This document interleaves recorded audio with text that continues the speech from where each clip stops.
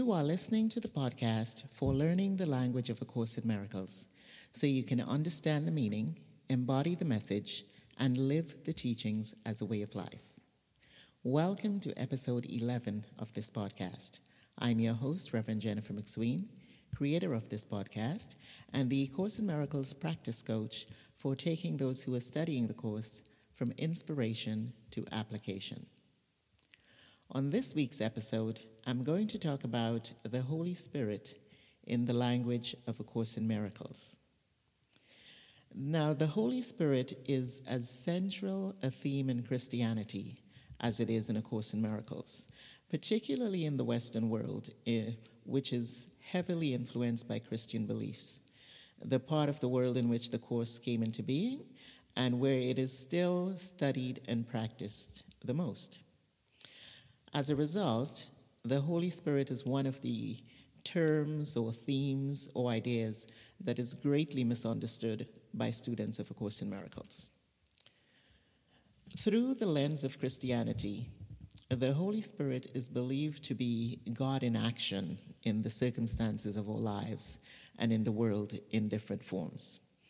For Christians, the Holy Spirit represents the actual helper, comforter, and redeemer that, according to Christian doctrine, Jesus told them God would send in his place after he ascended to heaven, after the crucifixion and the resurrection.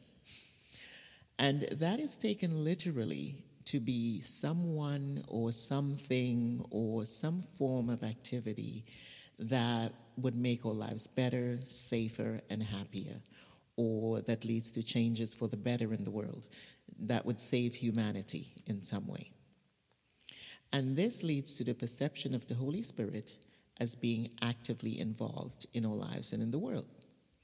So we think it's the Holy Spirit that gets us parking spaces, gets us out of difficult situations, and that will tell us what to do or where to go to get the things we want that we think will make us happy. Now, this is the perspective with which we all come to the Course. And it is this perspective that causes us to have difficulty understanding the Holy Spirit as it's talked about and taught in A Course in Miracles. We're taught very early and throughout the Course that the way to experience peace and healing is by turning to the Holy Spirit. But because we take this to mean asking the Holy Spirit to change circumstances or conditions or to tell us what to do, we then often get very confused and or even disappointed at times when we feel we have turned to the Holy Spirit, asked for guidance or a change in some condition or situation, and either hear nothing or see nothing, or no change occurs on a physical level. And this can lead us to doubt either our ability to get the Holy Spirit's or God's guidance, or our worthiness or deservedness to receive it, or even the credibility of what the Course is teaching. Because we are looking for evidence of the Holy Spirit in some form or some physical manifestation. Now, before I became a Course in Miracles student, I was convinced that I was among that very select group of people that I was equally convinced existed who did not have access to the Holy Spirit or to guidance. And I recall I wrote about this in an article for the Pathways of Light Miracles News quarterly newsletter back in the summer of 2005, I believe it was. And I talked about, because I too at the time came to the Course like everyone else, looking at it through the lens of Christianity and looking for evidence in some physical form. And my idea of connecting with and getting guidance from Holy Spirit was somewhere along the lines of either having sea-parting visions or hearing a voice or literally having someone ring my doorbell and hand me a message signed by God. Now, the funny thing is, I never stopped to question how I would know it was God's signature. But since I'd never had any of these experiences, I took it to mean that I was guidance challenged in some way. And this is what I wrote about, and because I remember sharing this bit of information with my Pathways of Light spiritual counseling course facilitator at the beginning of my training. And the Pathways of Light Course in Miracles spiritual counselor training is literally training us to be sort of inner guidance counselors, where we learn to be led, be guided by Holy Spirit, to guide others to connect with the Holy Spirit, their own inner guidance within them. And so this is primarily about being guided and helping others to learn to connect with inner guidance. So since this was the basis of the training, and this course was based on the teachings of A Course in Miracles, I felt that this was very pertinent information for my, of course, facilitator to have. And as I wrote, I don't recall him directly challenging me on this thought. I do believe that he may have, it may have opened the door to discussion of the course's concept of specialness, but we came to laugh about it later on. And, for me, it was, gee, what a silly thought that was. Because by the end of my training, and because of the training actually, and becoming more aware of the metaphysical framework within which the course is written, I came to understand what the Holy Spirit really was and what it meant to turn to Holy Spirit in the language of the course. Because you see, in the language of the course, the Holy Spirit refers to the memory or awareness of the truth about God and our oneness with God that is in our mind. The course puts it this way. In a passage in chapter 5, it says, "The Holy Spirit is simply a thought or presence in the mind that reminds." It reminds us of the other way, the peaceful, conflict-free alternative to the ego. And it is that reminder that allows us to look at our ego without guilt or fear or condemnation. That thought is always present in the mind, though we aren't always conscious or even aware of it, for that matter. And turning to the Holy Spirit means becoming aware of that thought and becoming willing to entertain and accept it as the truth instead of the ego's alternative.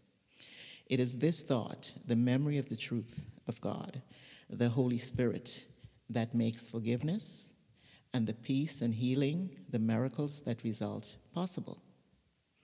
And here's how this works. The Course's perspective of the Holy Spirit rests on the premise that our experience of being in an individual body, living in a world, can be likened to what happens in our nighttime dreams. That is, thoughts and ideas from our subconscious mind come up into the conscious mind in symbolic forms, and we experience them as if they are real and as if everything is really taking place. In our case, we are dreaming that we are separate individual bodies, something separate from God. That is, we're experiencing that tiny mad idea of separation as if it really happened, or as if it's really happening. And we're experiencing it in the symbolic form of seeing ourselves first as a body, surrounded by other separate bodies, in a separate world, consisting of infinite forms, all some reflection of the idea of separation. So the Holy Spirit in the language of the Course refers to the thought that says the separation never happened. And when we entertain this thought, it is experienced in the form of having peace of mind if we were worried or troubled about something, a feeling of safety or feeling safe or empowered if we were in a situation in which we had been feeling fearful or threatened. Or it may be finding yourself looking at someone with compassion and understanding whom you might have previously been judging and or condemning in some way. The goal of the Course is to help us awaken from the dream of separation.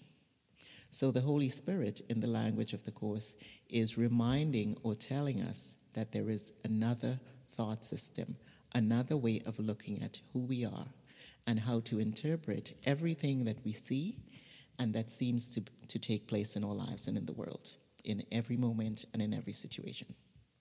And by doing so, change the way we experience everything, every moment, every situation. The Course teaches that the Holy Spirit will respond to the slightest invitation. Now, the slightest invitation simply means our willingness to be open to the idea that there's another way of looking at who we are, where we are, and what is taking place in and as our lives and in the world. In other words, to be open to another way of looking at the world. The Holy Spirit's response is the change in the way you look at, think about, experience, and in turn respond to the situation, circumstance, or person that led you to turn to or invite the Holy Spirit in the first place. The Holy Spirit is the means by which we will awaken from the dream of separation. This is why it's such a central theme in the Course. We allow the Holy Spirit to help us awaken from the dream by entertaining the Holy Spirit's thought system instead of the ego's thought system. And the Holy Spirit's thought system, again, is simply the thought that says the separation never happened, what the Course refers to as the atonement. And we're taught in the Course that our sole responsibility is to accept the atonement for ourselves. Accepting the atonement for ourselves is simply accepting the idea that the separation never happened.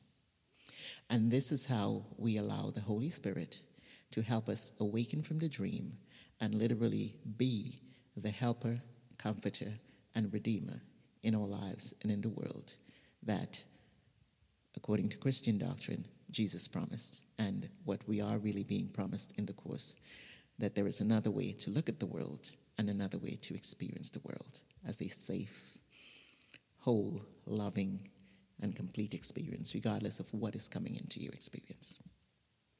So that's it for this week's topic, the Holy Spirit. Tune in next week, and we'll be talking about Jesus in the language of A Course in Miracles. Thank you for listening to this week's episode of the podcast for understanding the language of A Course in Miracles.